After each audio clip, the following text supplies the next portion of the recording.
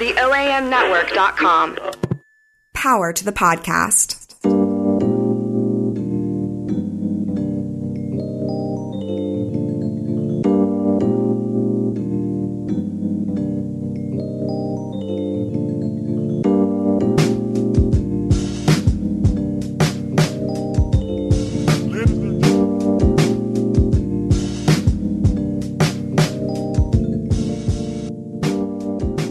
Ladies and gentlemen, welcome to the Kickback. This is your boy Jamal. Let's get the business out the way. You can catch us on the Kickback every week. Listen to us on iTunes, Google Play, Stitcher Radio. Like, comment, give us 5 stars. I want to thank everybody for the support. I had checked the numbers and things on iTunes and the listens and the likes and the thumbs up and all that stuff from some of the past episodes. And I just want to say thank you to all who have been listening and supporting. Continue to do so. Tell a friend to tell a friend to tell a friend to tell a friend. And that's how we keep growing this thing. So remember that iTunes, Google Play, Stitcher Radio. The logo on iTunes is like a 90s Saved by the Bell-ish type logo if you haven't seen it. Or catch us on the OAMNetwork.com/the Kickback. You can find all our other episodes there. You can watch us live. Shout out to Facebook Live right now, even though I'm having some technical difficulties with my phone trying to get it out there. Hey, there are we're people on watching there. us. We are on. So Facebook Live, comment. And the OAMNetwork.com/live. You hear the voice behind the glass letting you know where you can find us. That's the voice behind the glass. And we have another special guest with us, a friend of the show from way back when. I like to call him the Kickback's political correspondent. All my things politics, I go to this guy, a good friend of mine. His name is Ezra. Ezra, what's up with you, my man? What's happening, man? Great to be here. I am glad you are on. This is something that Ezra and I have talked about drunkenly Many a time. and now it is here. How you been, man? What's been going on with you? Let the people introduce yourself to the people. Give the people some of your background or who you are and what you do. Oh, right. Well, I'm Ezra Wheeler. Me and this guy go back Long time. decade and a half. Yeah, man. Just about that. Just about. Currently working at Rock and Soul in the Memphis Music Hall of Fame. Otherwise, man, just rabble-rousing. Trying to survive in Trump's America. They trying to survive in Trump's America, rabble-rousing, hustling, doing what we do. Exactly. I mean, okay, so like you said, we've been knowing each other for a long time, decade and a half. We've had numerous experiences with each other, some good, some bad. More good than bad. I'd say. So we went to the illustrious White Station High School. Where we learned the word illustrious. Well, we learned the way to say the name of the high school was to add illustrious. That's right. In front of it. Funny thing, and this showed you how cool our class was. Ezra was the senior class president, and I was the senior class vice president, co-vice president to be truthful, but it doesn't really matter. I won it. You did. You know. So, and we go to all our White Station listeners who want a little taste of nostalgia, which is something that I love. Taking it back to the lunchroom. What's your favorite moment? What's one of your favorite moments out of the many moments that we've had? Oh, that's hard. From in high school. Like your maybe favorite moment from high school, those 4 years. That's a great question, man. You know, it's almost a cliche, but the basketball games were hard to, and we're on a sports podcast, so yeah. Shout out to sports. Shout out to the bouncy ball. Right. Go sports. The sporty balls. Especially basketball. Especially basketball. I love basketball. It's so pretty. How can you not like it? It's amazing. And like I told Ezra on the way over here, I said, the show is so heavily sports, and the last couple ones, or the majority of the last couple ones, have been heavily NBA, and I didn't want to spend too much time on that today, but all types of shit happened today. Yeah, hard to avoid. It's very hard to avoid. We'll get into it a little later. But now I know that you mentioned your work with at the with Memphis Music and all of that. You work for the Memphis Music Hall of Fame, the Rock and Soul Museum. since you've dove back into this whole thing of Memphis music, this whole, I don't even know, I don't want to say catalog because that seems like a cliche word. This whole catalog of the history of Memphis music, what's been the most surprising thing that you've learned or figured out? I guess, I've thought about this, and I don't know if it's surprising, but I think a thing that's unique about Memphis that maybe it's certainly not known nationwide, I don't think, and maybe even within Memphis, is just the impact we've had on so many different genres. Yeah, man. And I mean, you've got other great musical cities. You've got New Orleans, you got Detroit, you've got Austin, but I think where we differ is New Orleans is primarily jazz, and you've got Detroit, which a little rock, but mainly soul. And what I think is so unique about Memphis is just, it's it's ground zero of blues and rock and roll and a very rich jazz history and country music and, soul music in the 60s and 70s, and then crunk and hip hop music. And just think the sheer volume of genres that have really kind of, if they didn't spring up from here, really kind of, matured here or whatever. It's almost staggering. It's funny that you say that because I remember watching a couple it's hard not to, I don't want to say a music buff. I'm a music fan. So you want to learn more about different things. So I like to watch musical documentaries. So like back in the day, you used to watch Behind the Music on VH1 or Storytellers on MTV. Now you got Unsung on TV1 or on TV1 that talks about the history of some musical acts. And the one thing that I come to notice in some of the earlier rappers, like when Atlanta was booming, they said they got their influence from 3-6. Absolutely. And I was actually, so one of my roles at the Memphis Music Hall of Fame is kind of doing a little research on influences. And 3-6 Mafia is in the museum. So as I was doing research on them, found an interview with 2 Chainz, and he said, his quote was, everybody talks about the Migos flow. Mm-hmm. He was like, no disrespect to them, but I ain't the Migos flow. That's the 3-6 Mafia flow. Right.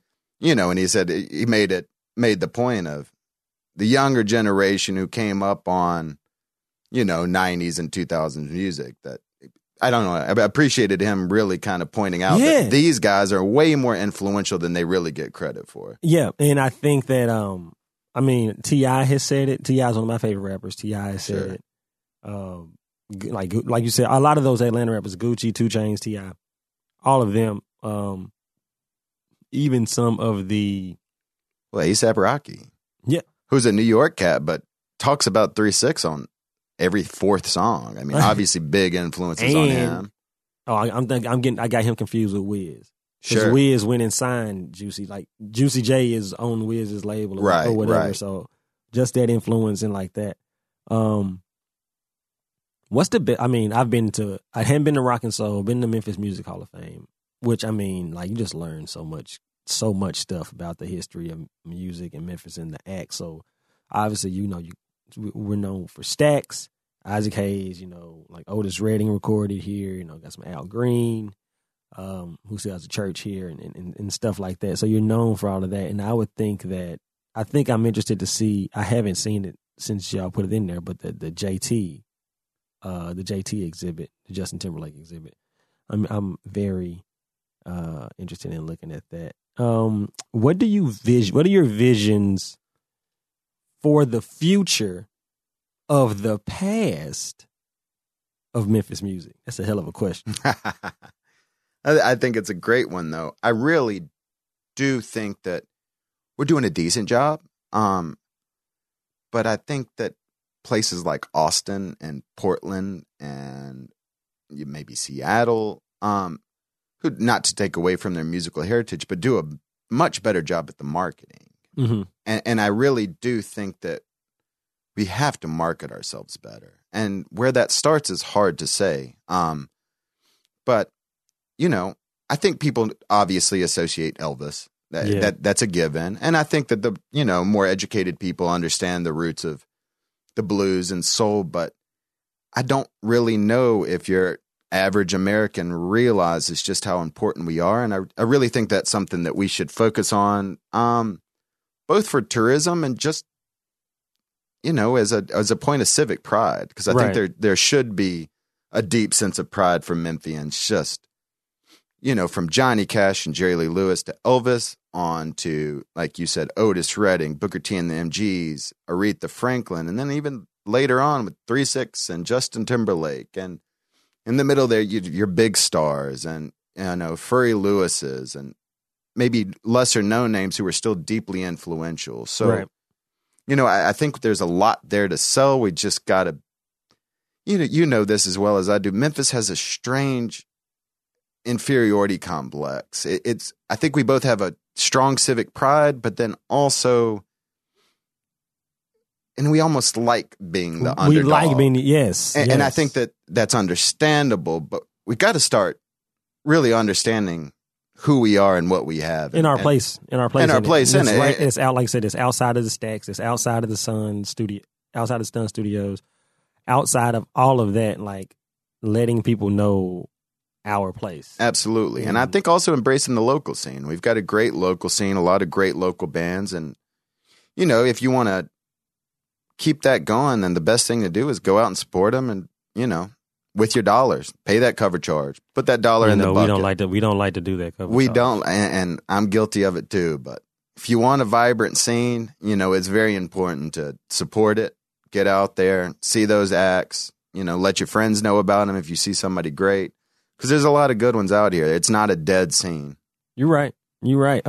We had somebody comment about, they said Nashville has an overinflated ego and Memphis has bad self-esteem. Yes. But this is a darn great city is what they said. And that's exactly right. Thanks for the comment, Amy. Thank you. I totally agree. And it plays into, and I mean, to take it back to the whole sports thing, it plays into us having that chip on our shoulder. Absolutely. That plays into, if you're the Grizzlies, we can't get a top-notch free agent. We can get an IKEA, though. We'll deal with what we got. Look, we got an IKEA. We got more than one Chipotle now. Get at me, Nashville. They are building another Chipotle, guys. What else do we have that Nashville doesn't have? We got black people. There it is. Black people. Nashville ain't got that. That was great. That was not even rehearsed. That was not rehearsed. And see, I had a joke because he said it was a dead scene, and I was like, speaking of dead scenes, do you want to see the Tupac movie?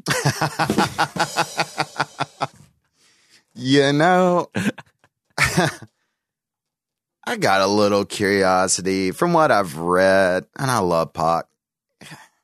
Seems like they fell into the trap, the Wikipedia version, the kind of sterilized, and I can't speak on it. I haven't seen it, but I haven't seen it, and my brother saw it. Said it's if you just look at it as a movie, it's okay. Mm-hmm. But if you look at it as wanting to learn more about a person, right? And that's what I mean by Wikipedia version. It seems like the high school essay version of who Tupac was, without any real.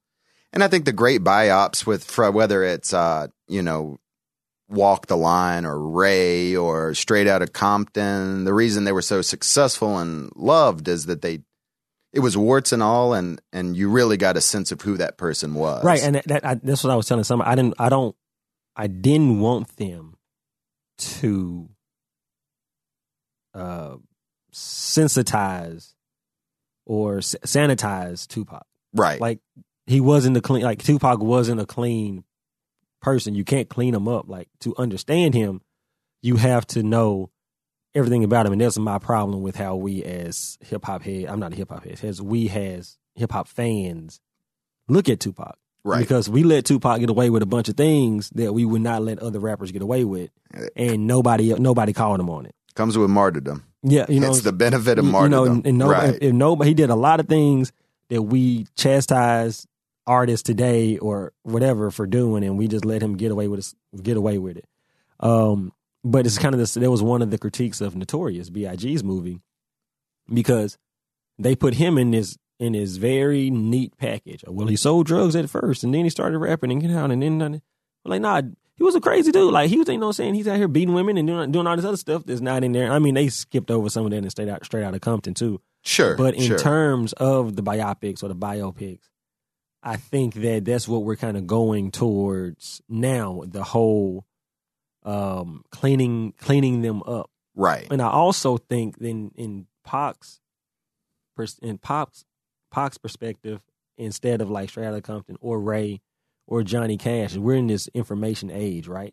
So it's like we all knew, there was so much information out there about Tupac that you kind of already knew. You know what I'm saying? That's a great point. So many You're documentaries and stuff like hiding that. anything that we don't have complete access to with a couple clips. Right. So why hide it? So why hide it? Like with Ray or even James Brown, like the James Brown junk. Sure. Like, you didn't know he was out here slapping women around and doing all the crazy stuff he was doing. Right. Ray the same way. Well, Ray wasn't physical. Sure, but there's drug problems. But the drug problems, so like you had no idea because the information just wasn't out there. Right. And now, like, Pac passed in 96. That sounds right. Yeah. Pac in 96, Biggie in 98. But since 96, there has been this many auditoriums, this many documentaries and whatever stuff about them that you kind of think you almost kind of know everything. Mm-hmm. Mm-hmm. And so not getting away, last one we'll go and we'll switch it over to some sports stuff. What's your thoughts on the current state of hip hoppers? That's a complicated one. Turning 31 soon, so I got to make sure that I'm not old man and yells at the kids on the lawn. Get off my lawn, young yachty. Exactly. No, I'm both in. I think there's a lot of great talent. I think the way I think of hip hop, and first of all, there's this tendency to say these stupid memes of comparing Biggie lyrics to Lil Yachty lyrics, like we didn't have MC Hammer or Chingy or. I mean, it ain't new. And that's fine. There does seem to be an emphasis more on the sonics and the sound and the using your voice as an instrument over lyricism. But once again, I think would be more instructive to think of hip hop like we think of rock and roll. You've got emo, which is Drake. You've got punk, which is Run the Jewels. You've got glam rock, which is, Young Thug.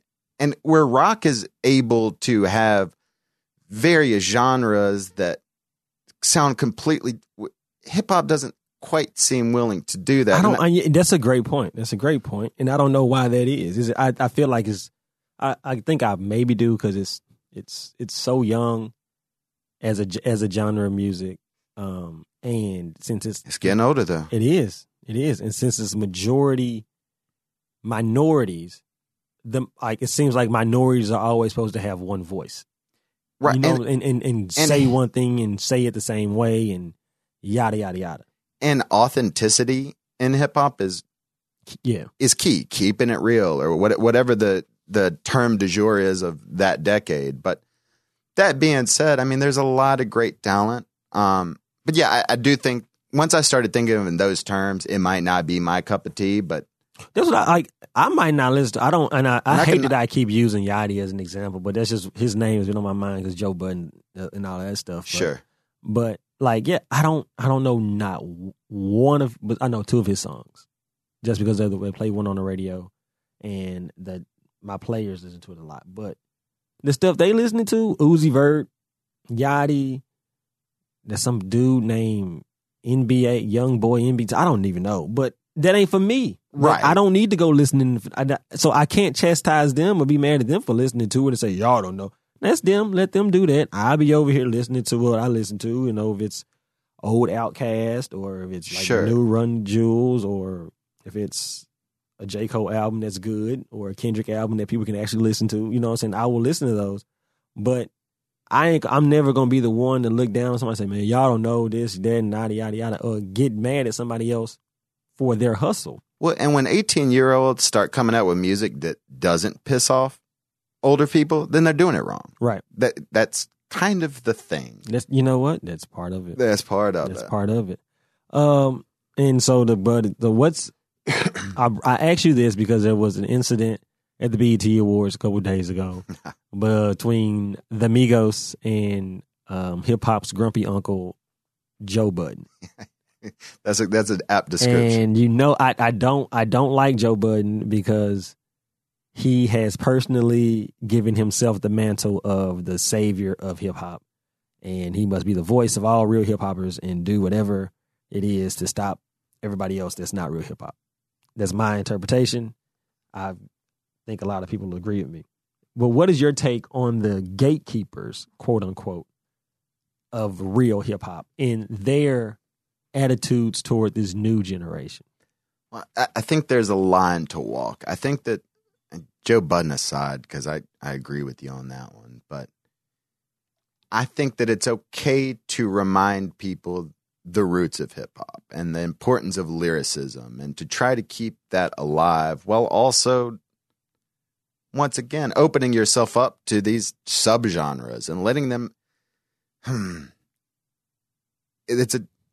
it's like I said, it's walking a line. I really do think that quote unquote gatekeepers serve a purpose. It's whatever genre it is. If you're playing blues, it's important to have the old heads there who play the classic blues, who kind of keep that tradition alive while also letting it open and flower and turn into whatever it's going to turn into. But yeah, screw Joe Budden. Yeah, man. Migos should have beat him up in their flowery outfits. That would have been the best thing ever if they would have jumped on Joe Budden in them tight pants and them tight shirts. If he had hit the floor there, they wouldn't have. Knees can't bend. They would have been. It would have been over. Man. Yeah. And I guess they could have kicked and he him. was like, even as a professional, if you're going to be in this space and that's what you're going to do, you got to be professional. If the interview's going bad, grit your teeth, bear the interview, bear it to the end.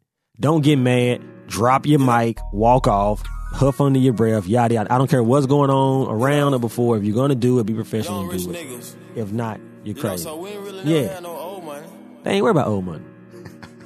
We got a whole lot of new money. It made for a great video. And that happened on Sunday before the award show. And everybody's still talking about it. Yeah. And there's memes and whatever. So I don't know if it helps Joe Budden. I don't know if it helps the Migos. I don't even know if the Migos need any more help in the things. It helped Daquan's Instagram page. Who is the Daquan dude? We're going to have to do a deep dive. Saying, who is Daquan? Who is Daquan? And why does he always get these videos? All right. What else happened in this past week? Okay.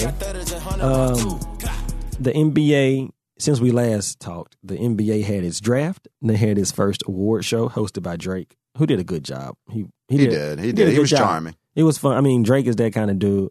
And some news happened today. So to go through it real quick, the NBA at their inaugural award show, they had Russell Westbrook won the MVP.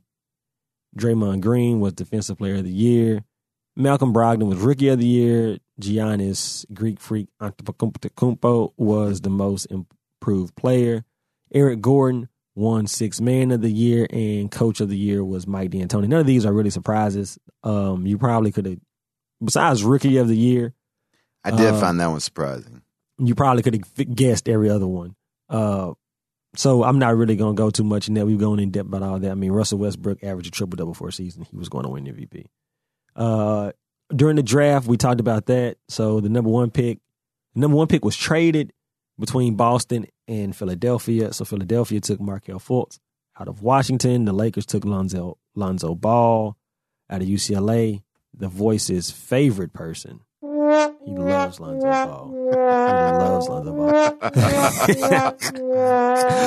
The Boston Celtics took Jason Tatum out of Duke. Phoenix Suns took Josh Jackson out of Kansas, and the Sacramento Kings took De'Aaron Fox out of Kentucky. There was a big news on draft day. The Minnesota Timberwolves traded Zach LaVine, Chris Dunn, and the number 7 pick to Chicago for Jimmy Butler, and the number 16 pick. So that number 7 pick became Lauri Markkanen from the Arizona Wildcats. Bear down. So he's on Chicago now, and that 16th pick was Justin Patton, which I think he was from Creighton. It might be Creighton if I might be mistaken on that. But that kind of sent shockwaves because that makes Minnesota a decent team now. It makes them a little bit better. A lot of young talent on that team. A lot of young talent. Tibbs got another one of his people that he know can play, and he'll run Jimmy into the ground like he always does. But, they got better. Local news, the Grizzlies started the night with no draft picks, ended up with 2 draft picks. They drafted Ivan Rabb from Cal and Dylan Brooks from Oregon, which prompted me to get a bunch of text messages from people because those kids played in the Pac-12, and since I went to Arizona, I'm supposed to be all things Pac-12. And the big news today, what's that? Go ahead. Give me the hot take. And the hot take on them? Just a little quick hot take. Rabb is 2 years away, and Brooks could contribute this year. And I don't know if he's better than Wayne Selden, but he's going to be competing with Wayne Selden for one of those roster spots. I mean, that wasn't a hot take. That was a very medium take. You heard it here first, people. You heard it on the kickback. And today, Wednesday, the 28th of June, the Los Angeles Clippers traded my mortal enemy, Chris Paul, to Houston for a package of, listen to all they got, man. Listen to all they got. This is how you do a trade because these dudes got as much as they wanted for Chris Paul. If I can just find the tweet. Because some more things happened with it besides what I have on this paper as the day went on. So I don't have it. The Clippers traded CP3 to Houston for Patrick Beverly, Lou Williams, Sam Decker, Montrezl Harrell, Kyle Wiltshire, and like 3 more players, plus $661,000 and a first-round protected pick for next year's draft. So they got a lot of players going to the Clippers, and the Rockets got the point guard to match with James Harden. They say they're not done. They're trying to get Paul George or Gordon Hayward or somebody else to add to them so they can get their own big 3/super team. At first, I didn't like that. I was right when I saw that. I was like, I don't get it. Like, they've already established Harden as the main ball handler. And then I feel like there's going to be, because anytime that you start putting superstars together, if one plays bad, you automatically think, well, they're not as good as the other guy. Right. And he's falling under the pressure of living up or whatever. And then I started thinking about it. I was like, man, it's going to be pick and roll city in Houston. Listen, this is a no positive thing said about Chris Paul or James Harden zone. I forgot about that. I don't like neither one of them. Hate is a very strong word, but I strongly dislike either of them. It's going to do my heart good to see them lose in the first round of the playoffs because that's what they do. Chris Paul they'll lose in the second round because he always ends in lose second round. So Chris Paul, and they always flop. He's a flopper. I'm so happy that this trade happened. He's old, and he's mean, and he's going to try to be mean to James Harden, but James Harden ain't going to care that much. And you're like, yo, bro, like, it's just basketball, fam. Like, chill out. And they still not going to be Golden State. They still don't have enough to beat Golden State. When is somebody going to go to the Eastern Conference? Why would you not go to the Eastern Conference? Make your life easy and go to the Eastern Conference. Just when? What is going on? What do I need to? Should I stay in the West and fight the Spurs, the up and coming Timberwolves, the Warriors, the Trailblazers, even the Grizzlies? The Grizzlies to beat you up, like really beat you up to get to the playoffs. Catch us in the first round, we just might get you. You know what I'm saying? Like Utah is on the come up still. Do I want to stay in the West and play them, or should I go to the East and the only team I have to worry about really is Cleveland and Boston, maybe Washington? Exactly. Maybe the Raptors. No. They're gonna lose Kyle Lowry, I think. You think so? They say, that is. I did hear rumors that they say there are he people might, looking into him. And so, they might lose their president because the Knicks fired Phil Jackson today. They mutually agreed to part, and they are targeting the Toronto Raptors president, Masai Ujiri. No. You got to get the man in there. Get Drake in the front office. You know what? Let's get Drake in there making decisions. Let's start the campaign. Drake as president or general manager of the Raptors this season. You heard Please, it I am all for it, 110%. here. You heard it here on the Kickback. Come on, Drake, get in there. Come on, Drake. Oh, we can get him in here in Memphis. You know, he got family here. True. You know Worst behavior. Worst behavior. Dennis Graham, what's up? Haven't seen you in the streets lately. So that's cool. You got Dennis? So I've been thinking we need to record that Audible ad. All right. Listen. I got an idea. This is what we're going to do. We're going to do a classic smart guy, dumb guy. And you can play the smart guy. Oh, I get to play the smart guy? Yeah. Oh, man, that's going to be tough. That's a little outside of my range, but I think I'll try. Yep. Rein it in, Daniel Day-Lewis. All right, Okay. So what's going to happen is we're going to queue up. Maybe we're at a like a bar or something. So maybe we'll cue some like random bar noises right now. And I'll say something like, man, I don't know. With this job, my wife, my kids, I just can never find any time to read. Well, you don't have to read. You can listen to books. Excuse me? Are you telling me I can use another sense to take in a book? Yeah, you don't have to use your eyes. Okay, I'm listening now with my ears that we were just talking about. Yeah, it's called audible.com. Audible.com? What's that? Well, you can go on there, you can download a book, you can click play on your device, and you can listen to the whole thing read by somebody, the author sometimes. Well, I mean, it's pretty intriguing, but I'm still skeptical. Well, you can get a free audiobook download and a 30-day free trial at audibletrial.com/OAM. audibletrial.com/OAM? Yep. I'm sold. And scene. Now cue some music and do like a short, compacted, hitting all the key points thing. Audible.com. Get a free audiobook download and 30-day free trial at www.audibletrial.com/OAM. Over 180,000 titles to choose from for your iPhone, Android, Kindle, or MP3 player.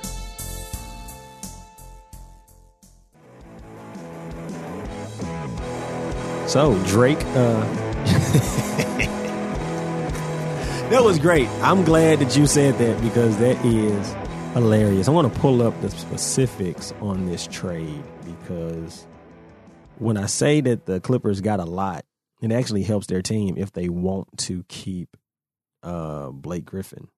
But he's a free agent, so he might not sign. But that is the first thing that they said that they're going to do. Their mission right now is retaining Blake Griffin. Well, see, it's like literally a second after the news came out that Chris Paul was leaving, J.J. Redick was like, nah, I'm not coming back. J.J. Redick said, I'm not re-signing. So I do like what Chandler Parsons said, or I don't know if you guys know this, but Chandler Parsons leads the league with DM slides. That dude has slid into so many DMs. It's insane. But he said that they need to do a DeAndre Jordan's take two. You know, when they like locked him in a house. Yeah. That was great. No, look. See, I'm at a crossroads because if Do we Blake, need to play Crossroads? no, not that type of crossroads, but good, like always on point. The voice is always on point. Because if Chris Paul isn't on the Clippers and Blake Griffin isn't on the Clippers anymore, I don't think I can hate the Clippers. Right. And, you know what I'm saying? As a Grizz fan, because those were the dudes that I hated. Yeah, no, I don't care word. about the franchise. Right, you know what I'm saying? Yeah, it's a nothing franchise. It's a nothing franchise. So yeah, I don't really care. So no, now I won't retain. My hatred will it'll cease.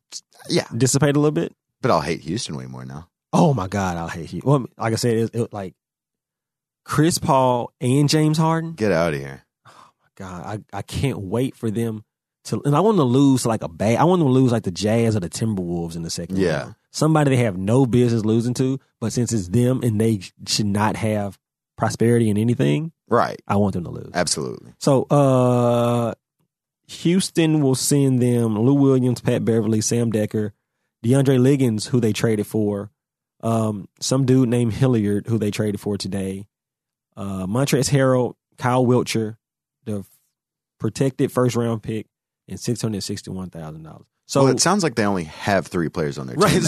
So that's pretty good. I hope they can produce because they're going to have to starting 3. So right now, they can play in the Ice Cube Big 3 League and probably win with those 3, with Chris Paul, James Harden. By the way, I saw that our guy, Derek, he had 19 in that first game. Yeah, he had 19 and 6. He had 19 and 6. What you know, they did him, though. because they play the games on Sunday nights. Yeah. And Fox Sports airs them the next day on Monday. So they have time to edit it and cut it up. And they play all 4 games back to back to back to back. So Derek's game was the game that they only showed like a 2-minute highlight clip from. Oh, really? So like 3 games, they showed the full 3 other games. His was the only game they only gave like a 2-minute highlight clip to. They didn't show none of his buckets. I'm like, this dude scored 19 of his team's 50 points, and they didn't put none of his points on TV. But that's a subtle plug. If you want to listen to an old episode, it's called the Derek Byers interview of the Kickback. And thank you. Check that out. Anyway. It's classic. The OAMnetwork.com. Yeah. All original podcasts. Are we doing plugs now? In Sorry. Tennessee. Yep. That was on point.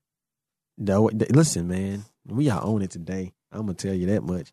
And like I'm gonna withhold any other thoughts on the NBA until I see what happens after next week when free agency really starts. Because Boston's really trying to get Paul George and Gordon Hayward.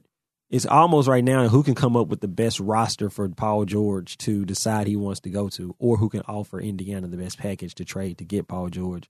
So that's going to be all of that. It's going to be very interesting. And I don't think anybody knows exactly what's going to happen, because if you would have asked somebody 4 days ago if Chris Paul was going to be on the Rockets, they would have said no. Yeah, exactly right. You know what I'm saying? So it's like, I'm going to just withhold. There's no use in guessing because you don't really know, and we'll see what the Grizzlies do. We'll see what these other teams do. And we go from there. One thing that we know, one person that we know is doing very stupid stuff, like most NBA franchises usually do, is your president and my president. Oh, God. The Donald Jeffrey Trump. What's his middle name? I'm going to just give him a black middle name. I like it. Donald. He doesn't deserve that. Donald Deontay Trump. Now, Ezra, you are our political correspondent. That I don't want to call it your expertise, but that's what I go to you for all of my good news and stuff like that. So I have a degree. So, yes, I'm an expert. Yes. Your thoughts on this first 7 months of his presidency. 6 months of his presidency. Is that enough? Yeah. On Facebook Live, you can see what he did. I'm scared, man. It is just bad news all around. I mean, the healthcare debate, I think, is just a perfect representation.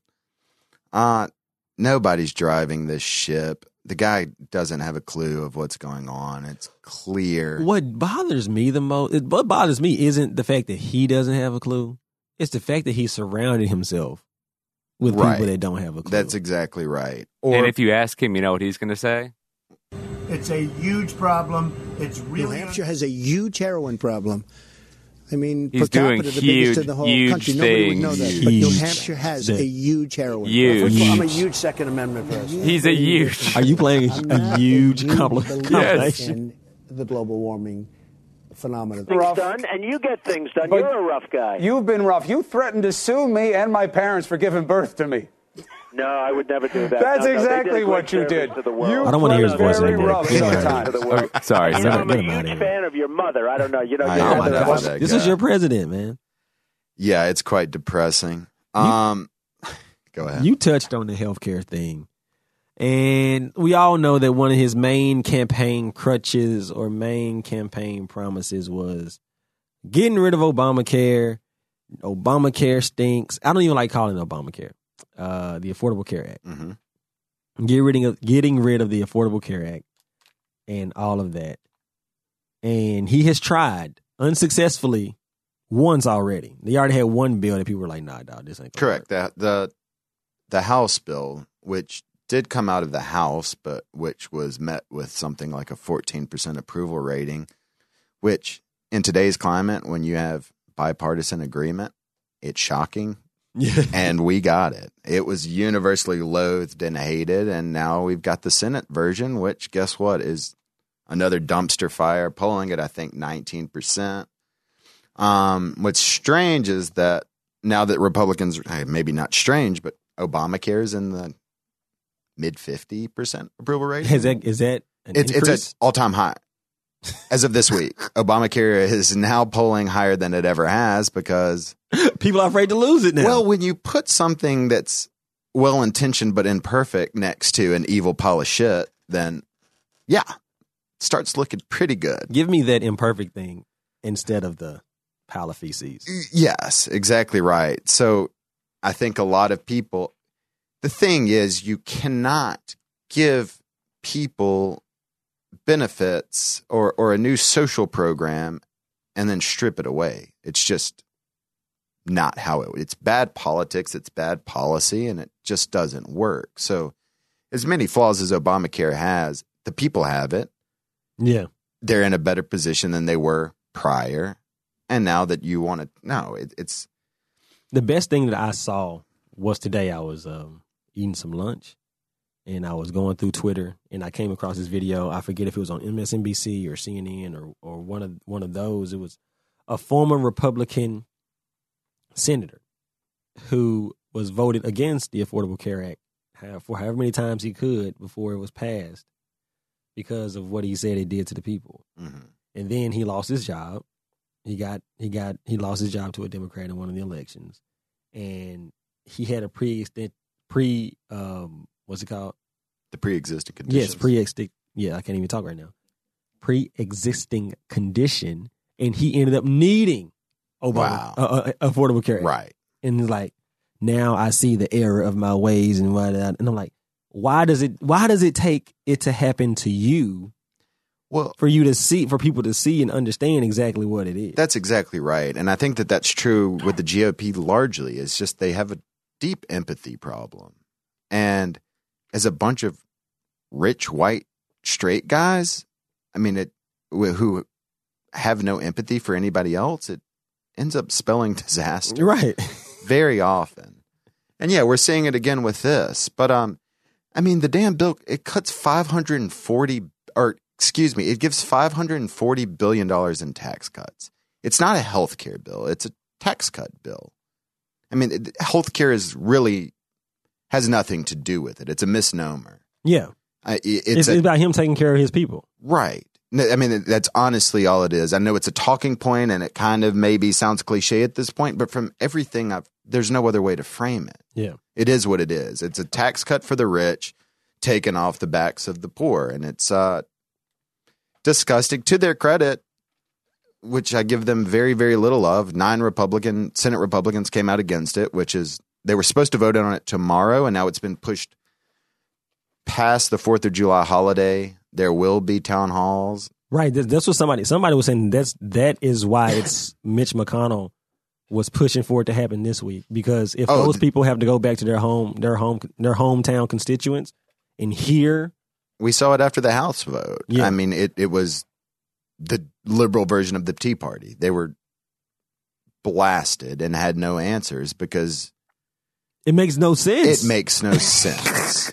It's hard to explain anything. It's hard to explain something that doesn't make any sense. Right. Like it's based on just falsities. It's based on pulling crap out of the air and putting it on paper. Can I give a story? Oh, please do. The other day I walked in and my daughter, she's 4, she walked up to me and said, "Daddy, are elephants boys or girls?"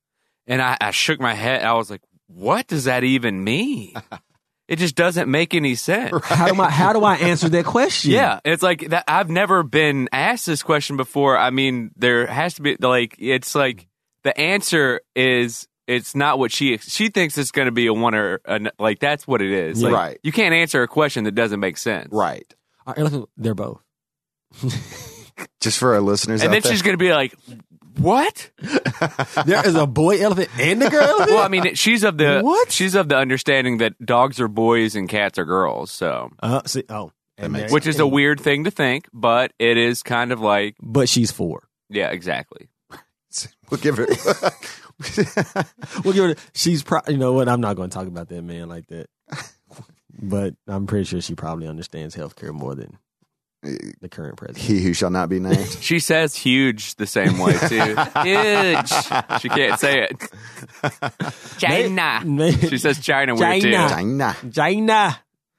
But some people just call them 45. 45. Yeah. Yeah. But see, I can't do that because that brings me back to Jordan. Jordan came back wearing the 45. So I won't call him that. That's just fair. call him what his actual name is. It's like Drumpf. Mr. Drumpf. Is that true? Yes. His family's name when they first moved to America was Drumpf.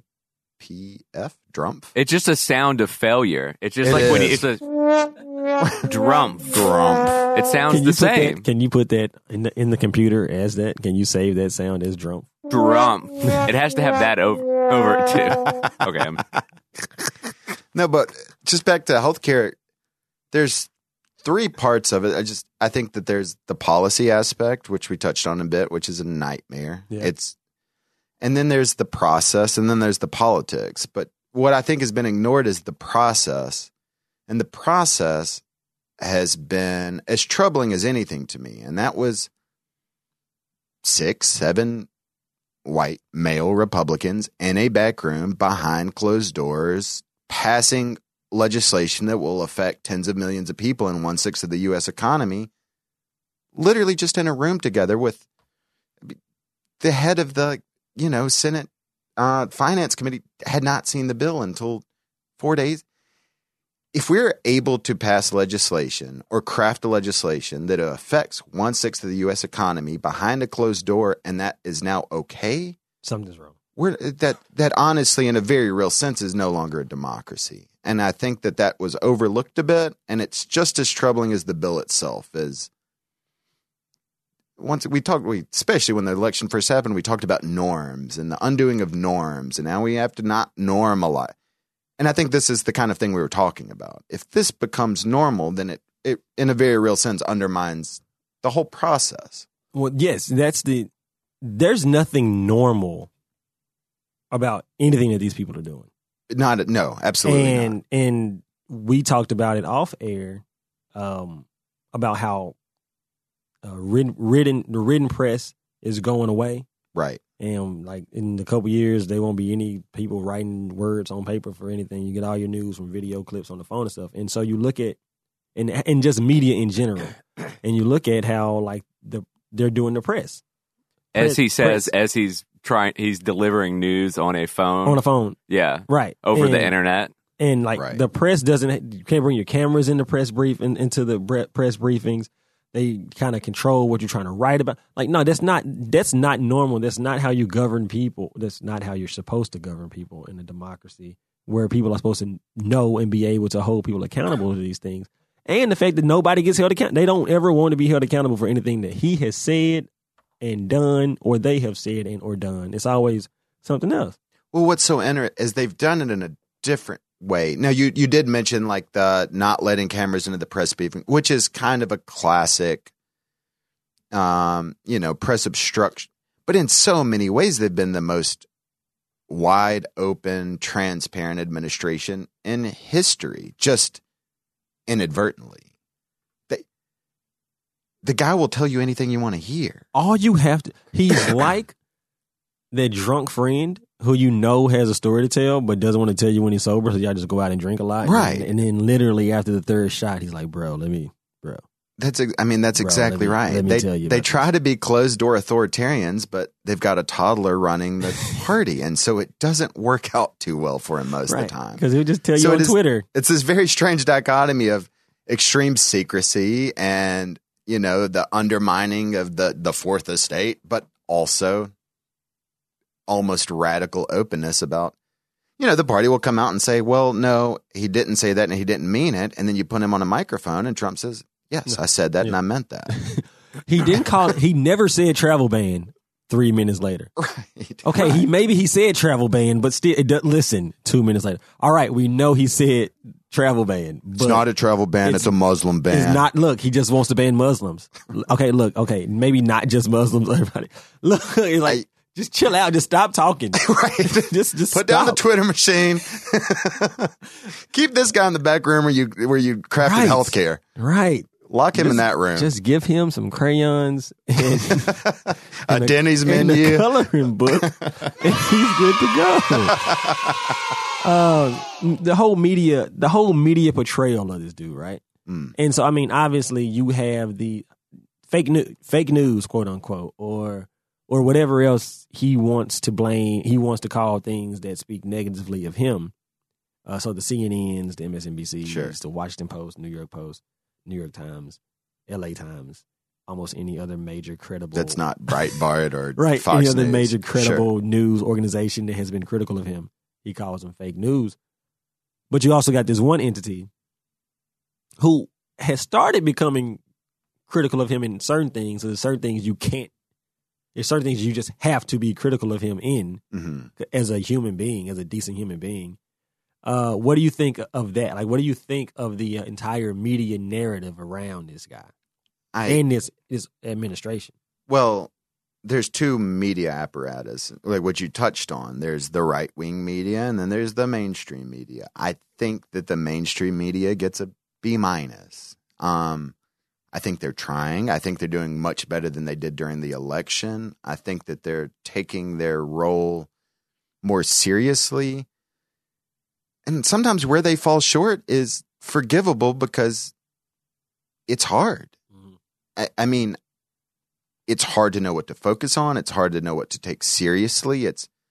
Which is, I think, I don't know if it's the White House's strategy or if it's just a happy coincidence that they're sowing this confusion. But I think the mainstream media is doing a decent job. I think that the right-wing media is perhaps the biggest obstacle we have. I think that is the reason that media apparatus explains so much of why his numbers have stayed above water, of why people aren't dropping like flies, is because you have a whole different reality coexist. Yeah. And I don't know how to defeat that. I think that Fox News and Breitbart is way harder to defeat than the Republican Party, and a way bigger problem in a lot of ways. And I really don't have a great answer on what to do about that. It's so weird, man, because like I said, like politics isn't my bag, right? But it's one of those things where you have to know enough to where you don't fall into the trap they want you to fall into. Exactly. Well, and so I try to be balanced. Like, that's the one thing I remember reading. Somebody, I can't remember who said it, was like, you want to be balanced. So you want to read left wing, mainstream, and right. Like, you want to read them all so you can see different points of views, and also you're just not reading things that agree with what you feel. But it's just so crazy that when you watch CNN or you watch MSNBC, that their talking points are completely different than the talking points on Fox News. Like, Fox News has barely mentioned this whole healthcare thing this entire week, and that's one of the major stories in the country. I think that's the thing, is we're no longer there's always been divides. There's always been two sides. But we shared a reality. We shared a basic reality that then we gave our own prescriptions on the best way to. We're no longer living in the same reality. And that's what I mean is what's so hard, is it's not, here's my tax policy plan versus your tax policy plan, and we're dealing with the same numbers. It's now the sky's red. And you walk outside and you see it's blue, like, wait a minute. And then you say, no, the sky's blue. And they say, well, that's what you would believe, sheeple. And then what do Snowflake. Snowflake. Yeah, of course the sky's blue to you, snowflake. And then, it's that's not even the most offensive one. Libtard. Ugh. See, that I do. When people say Obamacare, when you said we should call it the Affordable Care Act because that's what it's called, I feel like that when they call it Obamacare, it's like old Barry Obama and his idea. Let's just call it Obamacare. It's his thing. Like nobody else wanted it. Yeah. You know, like it's. And I think we said it on this show before. He did himself a disservice by allowing him to continue calling it that. He should have. Right. It was a branding problem that we didn't recognize soon enough. Yeah. I mean, yeah. It's one of those things, like you said. It's you can talk all day about the idiocy of the things going on in this not even the campaign anymore. I want to say campaign because he's acting like he's still campaigning. One would think. He's out here holding these crazy rallies, still talking about Hillary and still talking about Bernie, and still talking about Barack, President Obama. And like, Why, bro? You already won. Well, just chill. Do what you got to do when you already won. The reason why is, and it's kind of what we're seeing with the whole entire Republican Party, not just Trump, is for the last 8 years, they've defined themselves completely in opposition. They've not had a single original idea. They've not had a single policy prescription. It's been obstruction and resistance. And now that they have the keys to the car, well, guess what? We don't know how to drive. And that's becoming very clear. They got the keys to the car and they're like, oh, this is a car? Right. This isn't a bicycle. And I think that we know that Trump's a dummy, but we're seeing it with the whole Republican Party. You have the Supreme Court, the presidency, and all of Congress, and you've not been able to do a damn thing. And that's telling. Speaking of that, I call you this, and speaking of justices and Supreme Court and cases and all of that, I call you you're woke, as they say, quote unquote woke, quote unquote. Iris, the Kickbacks legal correspondent or legal advisor, once said that you were invited to the picnic. I remember that clearly. Yes, she was. So how does it feel, or even what does it mean? What's it like to be considered one of the woke white dudes? Like to be considered one of the woke white people who are out here doing, like, speaking on issues like this from a position that you don't expect to hear most white people speak from. If you couldn't tell Ezra was white. Oh my God, this is it. Whoa. Exclusive. Hold on, the video is actually in black and white, so I'm gonna need a moment to deal with this fuck. Exclusive on the Kickback. Ezra's white. I don't know. There's a lot of, we all have our complicated identities, and part of mine is being a straight white Southern man, but I also am a millennial who grew up in a black city. Right. So it's both maybe strange but also I feel like I'm most of my peer group is. So I don't know. There's times where it leads to deep frustration in college, going to an SEC school. I was certainly an outsider. Yeah. Back in Memphis, I feel like less so. But in any frustration I have, I mean, it probably can't compare to what a woman feels or what a person of color feels or what a gay person feels. So I certainly don't want to do the woe is me thing, but it's interesting. But I kind of, I guess, appreciate the ability to be a quote unquote advocate or, an ally or whatever the word we're using. But it's hard times. But like I said, being God, I hate the word millennial. I hate it with my own mind. For lack of a better term, it gives me hope because I think that I'm less of an outlier I think most young white men of my maybe 50-50, which you get older and I mean, the numbers skew great. Definitely. So I had, that's the only demographics. Demographics help. Demographics in this country are maybe the one thing that gives me hope as we get more diverse and as the younger generation seems to be more quote unquote woke. And I think that's maybe the one and only gift of this Trump administration is it really woke up a lot of people. I think, that's a great point. And this is the most we've used woke on this show in a long time. I don't think we should have 60 to 7-year-old people running our country. Yeah, I think that's probably right. Like people They're that not should going take anywhere, the driver's though. test again. Yes, exactly. And you're going to run people who don't understand phones. If you can't open an iPhone, you shouldn't be running for office. I think that's probably right. You shouldn't be running for that's another declaration here on the Kickback. And so you talked about demographics, and you talked about, having black friends and trying to understand where they come from in kind of some situations and certain things. Mm-hmm. And one thing that you and I always talk about is what's been going on in this country. I don't even want to say lately because it's not lately, but it's been brought to our attention more lately. Is of the criminal justice system and their fear of the black man. Right.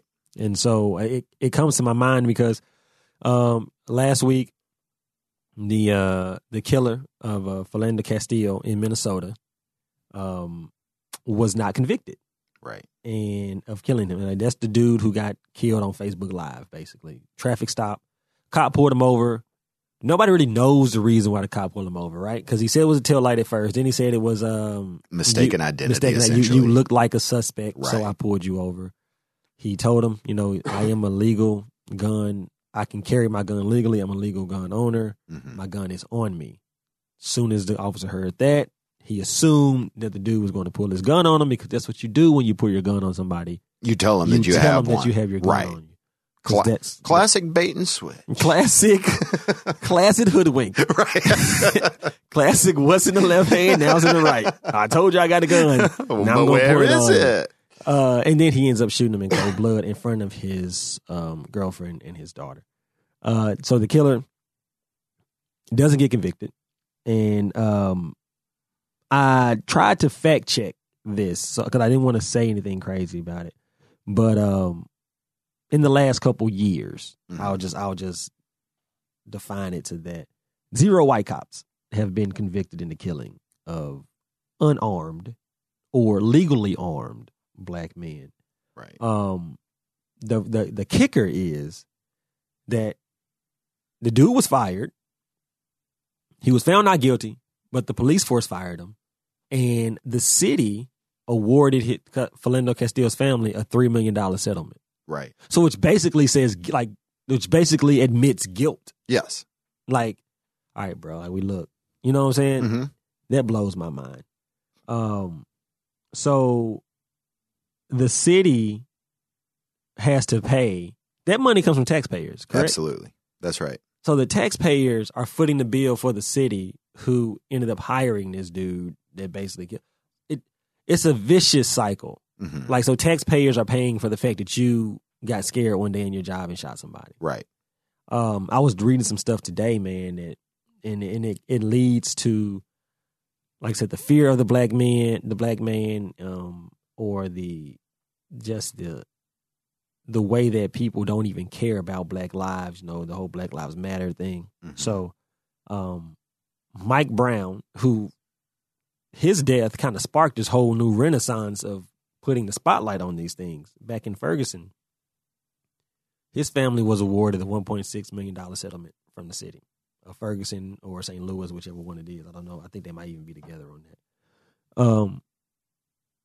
After his killer was not convicted or didn't even go to trial. He didn't even go to trial. And I was reading, it was an article today that said it was a family in Maryland whose dog was shot by a police officer. And that family got $1.2 million. White people love dogs. Because the officer killed a dog. Right. So you mean to tell me that Mike Brown's life was only worth $400,000 more than his damn dog's life? Yeah. That's you don't value the life of young black men. This country doesn't, this criminal justice system doesn't. And it's effing wrong. Your thoughts? I think that you're exactly right on the undervaluing of black lives, but I also think that there's an overvaluing of the word of police. That I don't know how you grew up. I don't know what you as a black man were taught as a child, but I was raised by liberal parents and kind of, even at a younger age, had some sense of cops are fucking heroes. They cannot do no wrong. They can do no wrong. And I think that is as much of the equation as the devaluing of black lives is the overvaluing of police and treating them in a way where the benefit of the doubt is always given to them. That's so crazy to me. It is crazy. I mean, especially when there's been so many instances of corrupt cops or corrupt whatever. You know what I'm saying? Well, and what I love is every time something like this happens, they say, well, it was a bad apple, yet the people calling it a bad apple seem to have no interest in getting that bad apple out of the barrel. No, they don't. They say it's a bad apple, but shrug. and that's very strange to me. If we're going to recognize the inherent injustice in what happened, then why are we unwilling to do anything about it? And another thing that I think is different with this case, there's this disgusting pattern of from Trayvon Martin to Alton Sterling of a black man is killed and let's dig into their background. Well, which is completely irrelevant, but it serves some nefarious purpose. With Philando Castile, there was nothing there yet. Nothing there at all. Yet we reached the same verdict. And I don't really know what to make of that. I mean, the idea that we are punishing these people because they didn't lead pristine lives is disgusting, but it also goes out the window when a man who, in a lot of ways, did live a pristine life is still seen as worth nothing. Well, he smoked weed, so he was bad. Right. He smoked weed in front of his daughter, so therefore you deserve to have your life taken. It's funny, it was an article on the Undefeated, which said that these 5 words that police officers can say can basically get them off.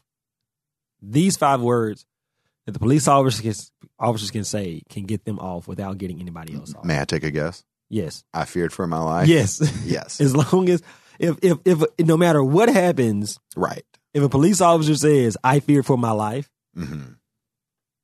Okay, cool. All right. Got it. Thanks. Right. Yeah. Right. No conviction, no nothing. Which when we talk about, you were scared. Yeah. And I mean, that's institutionalized. That is a blanket law that essentially makes it impossible to convict. But this was a jury trial. And I think this is something that almost shocked me. I didn't realize this, but they said, of course, the lawyers have the ability to choose their juries, and a woman they said that several black people were let go because they asked, have you had an interaction with the police? Which, if you're black, the answer is probably yes. Yet there were two jurists who, if you looked at their Facebook page, were hashtag Blue Lives Matter, and the judge found that to not be seen as a bias. Yes. I did not know that.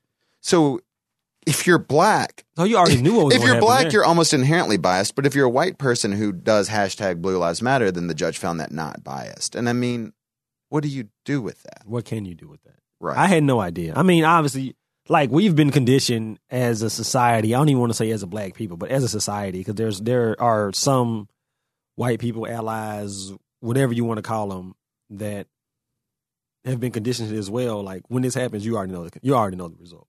Mm-hmm. You're basically numb to it. You feel for that person's family, the person who has passed family. You feel for the city and everything that happened, that community. But ultimately, nothing's really going to come of it. Right. You can call it a lot of things, but you can't call it shocking. Right. Which is and deeply sad. And that's what's the saddest part of all of this is. And it leads to, like, even it's even like lends itself to cop on cop. Like, it was I forget where it was. I don't remember. I can't remember where it was, but this one dude, this one good cop, one of the good cops, sitting in his house off duty, chilling, watching TV, probably watching In Living Color or something on TV One or Sports Center. Here's a crash. Decides, you know what? I am a cop. I'm off duty, but it is my civic duty as an officer to go check on this crash. Goes check on the crash. Does his cop thing. 2 other cops pull up, handcuff him. They treat him like he's part of the problem. Mm-hmm. He complies. Whatever. Cool. Boom. Identifies himself. The 2 officers are like, okay, cool. You're good. We got you now. You can get up. Another officer out of nowhere pulls up in his car. Action Jackson right here. Pulls up. Hops out. Sees this black guy walking toward the cops. Shoots him. Right. Yeah, right. Shoots exactly. him. And just what? Then they tell him, bro, he's an undercover cop. I mean, he's an off-duty cop. Like, why are you out here shooting? Oh, well, I didn't know he was approaching you. Because we told him to approach us. Mm-hmm. And before, I don't know if it was dash cam footage. I don't know what it was where, like, the real thing came in. Or it was the other 2 officers that was like, look, no, everything, this is how it really went. Besides the fact that this dude was just being way too trigger happy. Right. But that's the mindset. That's how they think. Right. You see, like, This dude was just doing his job when he was off the clock. And he could have been anybody that said, yo, there's a crash. I hope they all right. And turn the TV up. Mm-hmm. But he tried to do good things, and then you end up getting shot by your fellow officer. And I don't mean to pile on police, but they're the bravest, right? Yeah. Cops are the supposedly they're the best. They're the best and the bravest. Yet they come off like cowards. If you shoot anybody that makes you the slightest bit fearful, well, maybe you get to lose that brave mantle, or maybe we need to do a better job of training or hiring or whatever it is. But that's not bravery. It's not. That's the exact opposite of bravery. Is I felt in some way slightly threatened, probably because of skin tone. So look, I know as a very threatening 6'2", 150-pound man. I didn't want to say anything, but I'm terrified. I'm just sweating over here. Every time you come to the studio, I'm like, okay, look, whatever you want. I actually sold myself short because I'm 6'3". As a 6'3", 150-pound man, I know I'm very threatening to a bunch of people out there. But I shouldn't be to a police officer, especially if my only problem with this guy is if this is how sad the situation is, fam. If one of the two original officers had shot him, mm-hmm. I would have been like, I kind of see it. But for Action Jackson to just pop up out of nowhere. When the situation is very much under control. The situation is already under control, and you just hop out your car firing. You don't know who you hitting. Right. That's cowardice. What? Why? Why are you here, fam? Right. That makes zero sense. Like if it was one of the other cops and said, oh, crap, he ran out of his house helping somebody, I didn't know. Whatever, like no. And these videos are coming out more and more. I saw one today where a cop shot a guy stepping out of his vehicle. He was pulling his hand up to hold up his wallet, and he gets shot in the back, and he falls down. See, like, and they keep saying, resist or like, where are your hands? They walk over there, and it's all on the video. You can see him go, it was his wallet, man. It was his wallet. And the cop that shot him was pacing back and forth. And like having like a meltdown in conjunction, not even conjunction, but in to add to what you're saying, that Florida just passed a law. I read about this. That all the news comes from Florida, by the way. When are we anytime you hear like a Florida man, it's like, oh boy, here we go. They just passed a law that requires agencies to let officers review body cam footage before writing a report. What is the name of that? I've heard it before. It just passed. I think it passed late last week. I don't know. I was doing some research on some other stuff and it came up. CLRB, I believe is what it's called. Is what it's called? Yes, CLRB. And that just is out here just trying to save the officer's ass. Right. Look at this first before you say anything, because that way you can manipulate the story from this video as opposed to you coming out and saying, I fear for my life, and the video comes out and you're saying, bro, the dude was just holding a bag of Skittles. So it is CLRB. It's Civilian Law Enforcement Review Board. The CLRB. So I think basically what it is that officers can be subject to be put up against review against the board by citizens and not. So CLRB passed this law. I believe so, yes. All right, you want me to read it to you? The Civilian Law Enforcement Review Board, or CLRB, is an independent, non-police mayoral agency with the authority to investigate allegations of misconduct filed by citizens of the public against the city of Memphis police officers. Oh, that's here. So that's local. That's here. Gotcha. Okay, yeah. But that ties in with what you're speaking about. Right. Oh, my goodness. I almost choked myself. Don't do that. Yeah, no, that's not good. I fear for my life. But yeah, I mean, the idea, what you hear so often with these things, at least amongst a certain segment of white people, is the idea of, and it comes back to this kind of unfaltering faith in policemen, but you must have done something wrong. You had to have done something wrong. But now we have police evidence of a man who almost had a fucking guidebook in his lap saying, here's how you do it right. be deferential, be polite. If you have a gun in the car, let the officer know that. Let him know. Everything was done by the book to a degree that's almost insane to ask somebody. I wouldn't handle myself with that much. I don't know how. As a white guy or just as a regular person, maybe. I'm not that learned in how to. And I think that's one of the more disturbing things about this case is if you look at it and you say, how could you play this by the book? It was played by the book. Yet here we are. Well, and like you said, we've used these words over and over: disturbing, like incomprehensible, not like insane in some ways. Mm-hmm. That there is literally zero way you can tell somebody how to a black person how to interact with the cops that might not get you killed, like won't get you killed. Right. If you didn't comply, okay, then you complied, okay, right. Then you were disrespectful, okay, then you were respectful. Like in every instance. Well, let's blame it on his history. Oh, well, his history is clean. I'm literally left with nothing. What else am I supposed to do? Let's just give his family $3 million. Yep. NRA silent. I didn't even think I'm pretty sure I heard about that before I saw Trevor Noah's thing on it. Mm-hmm. But even that just puts it that much in perspective. If that doesn't put it in perspective for you, well, and it's very much like the black cop getting shot. Where was hashtag Blue Lives Matter? Didn't hear from them.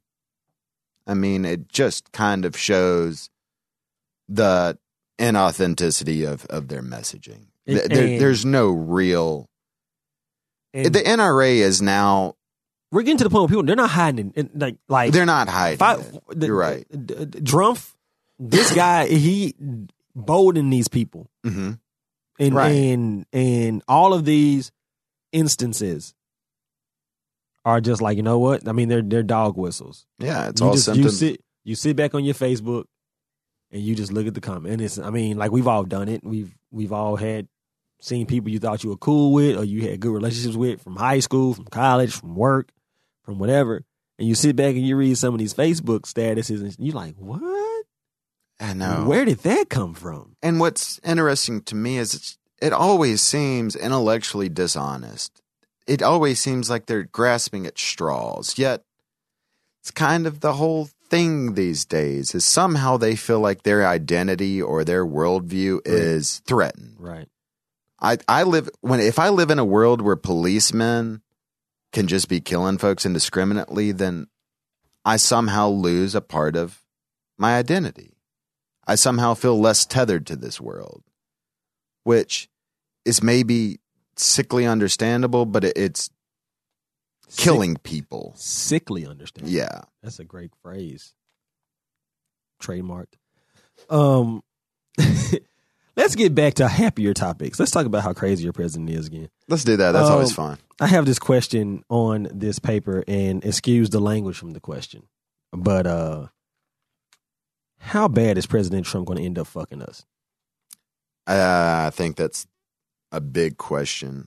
I think there's two ways to think about it. One is what kind of policies and laws and will come out of the presidency. And then I think the other thing goes back to what we talked about earlier, just the norms. And I'm actually more scared about the latter. What this I think for coming up. If you have a presidency, now Jeff Sessions is a nightmare, and he's putting us back to the 50s and our, corporate tax structures and healthcare and all these things matter deeply and are very real. But what's scarier to me is that now it's okay to tell blatant lies, and it's okay to know nothing, and it's okay to be a misogynist and, a racist. And that's, I think, the legacy that scares me more than any kind of legislative what it feels legacy. Like? It's like when you're in a relationship with someone and then you guys get in that first big fight where then it opens up that door of like all the negative, hateful things that you could say to each other. You say the door is open now. Yeah. Once you call somebody this, like, I don't really feel like saying it. I don't know why. It's like I don't feel like cursing right now. But like the first time you call your girlfriend a bitch, you can't take that back. Nope. because that's forever that door is opened. Yeah, that's a. And from every argument, she's going to think that you're going to call it that. Yeah, you think? What do you think? You think I'm acting like a bitch or something right now? Like, right?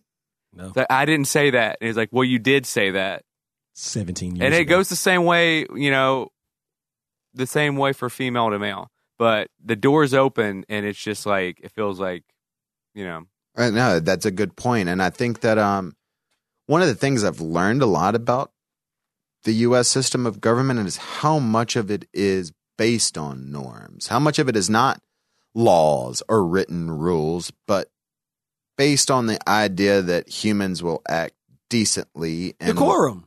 It's so much of our system is decorum and unwritten rules, and once you violate those, then they're violated. Right. And that ultimately scares me more than anything. So I don't know, man. I wish we need more people with backbones, both Democrats and Republicans, to articulate those things. And we won't. Nope. we won't get those. We coming up on it, so I'm gonna run through some things real quick. I was doing some. Actually, I think I was with this one, and she was talking about the travel, another travel ban, not Trump's travel ban, but the state of California's travel ban. And I did some more research on it, and it kind of it's interesting because it ties into sports. I shall read. So California has a travel ban that took effect in January that bars official travel to certain states. It outlaws state employees and officials from using tax money to go to states with laws that California deems discriminatory in regards to the LGBTQ issues. On the list of these states that you cannot take official travel to using state dollars is Kansas, Mississippi, North Carolina, Alabama, Kentucky, South Dakota, Texas, and good old Tennessee. And so I'm thinking about that. I'm like, okay, well, whatever. Who uses? So that means like politicians can't put their travel here on their credit card, on their card or something. They got to use their personal funds for it. But then somebody else mentioned something about the colleges and how this affects college sports. And I didn't even think about that because college coaches are state employees. Yeah, that's quite interesting. And if the state in college universities use state money, now they also get significant amount of money donated privately. But if the state is barring its employees, before you go any further, you're telling me that college coaches get money privately given to them? Privately. Are you trying to say that college sports are corrupt, sir? Sir, you How dare you question the sanctity of college? It's about the fundamentals. You will never hear those words come out of my mouth, although the NCAA is a sham. So the public universities, so the California is kind of crazy. So they have the UC system, which are the University of California schools, and the Cal State University schools. So UC system, University of California at Berkeley, which is Cal Berkeley. UC system, University of California at Los Angeles, which is UCLA. Right. And you got the other ones, Cal State Universities, San Jose State, so it's Cal State University at San Jose. And Fresno State, which, is Cal State University at Fresno. They just call them Fresno State. So some of those coaches and team staff, they are state employees, won't be able to travel to states, to any one of those 8 states on their list using state money. So they'll have to, like I said, athletic department gets private funding from a lot of places anyway. So, but I'm sure that that's not in a budget to fly out. But think about football. Right. That's 16 coaches you're flying out and putting in a hotel room and doing all that's private money. But the law did say if the games are already scheduled, it doesn't affect it. So like UCLA comes to Memphis in September.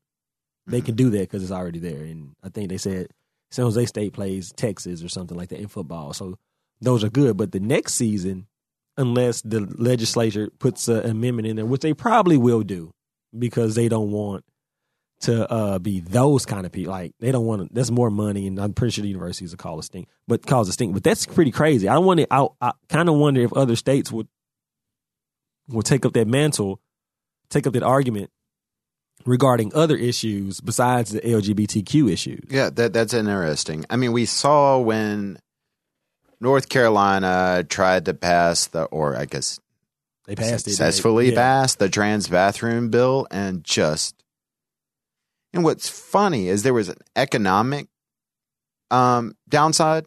Certainly, it did come down to dollars, but I think it was almost more cultural. Yeah. Bruce Springsteen's not coming, and it was shaming. Yeah, it made you feel stupid and redneck and backwards, and I think that was almost spoke as loud as the dollars thing. And so I don't think it's a bad.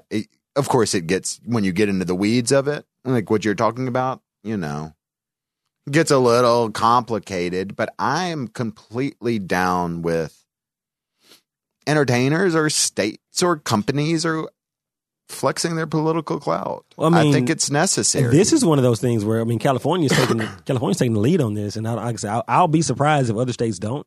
But it's like, California's already talked about trying to succeed, and you know what I'm saying? And like do some with other the performers stuff. thing, we're talking about Ray Charles famously did this in Georgia. Yeah, absolutely. Right. Georgia?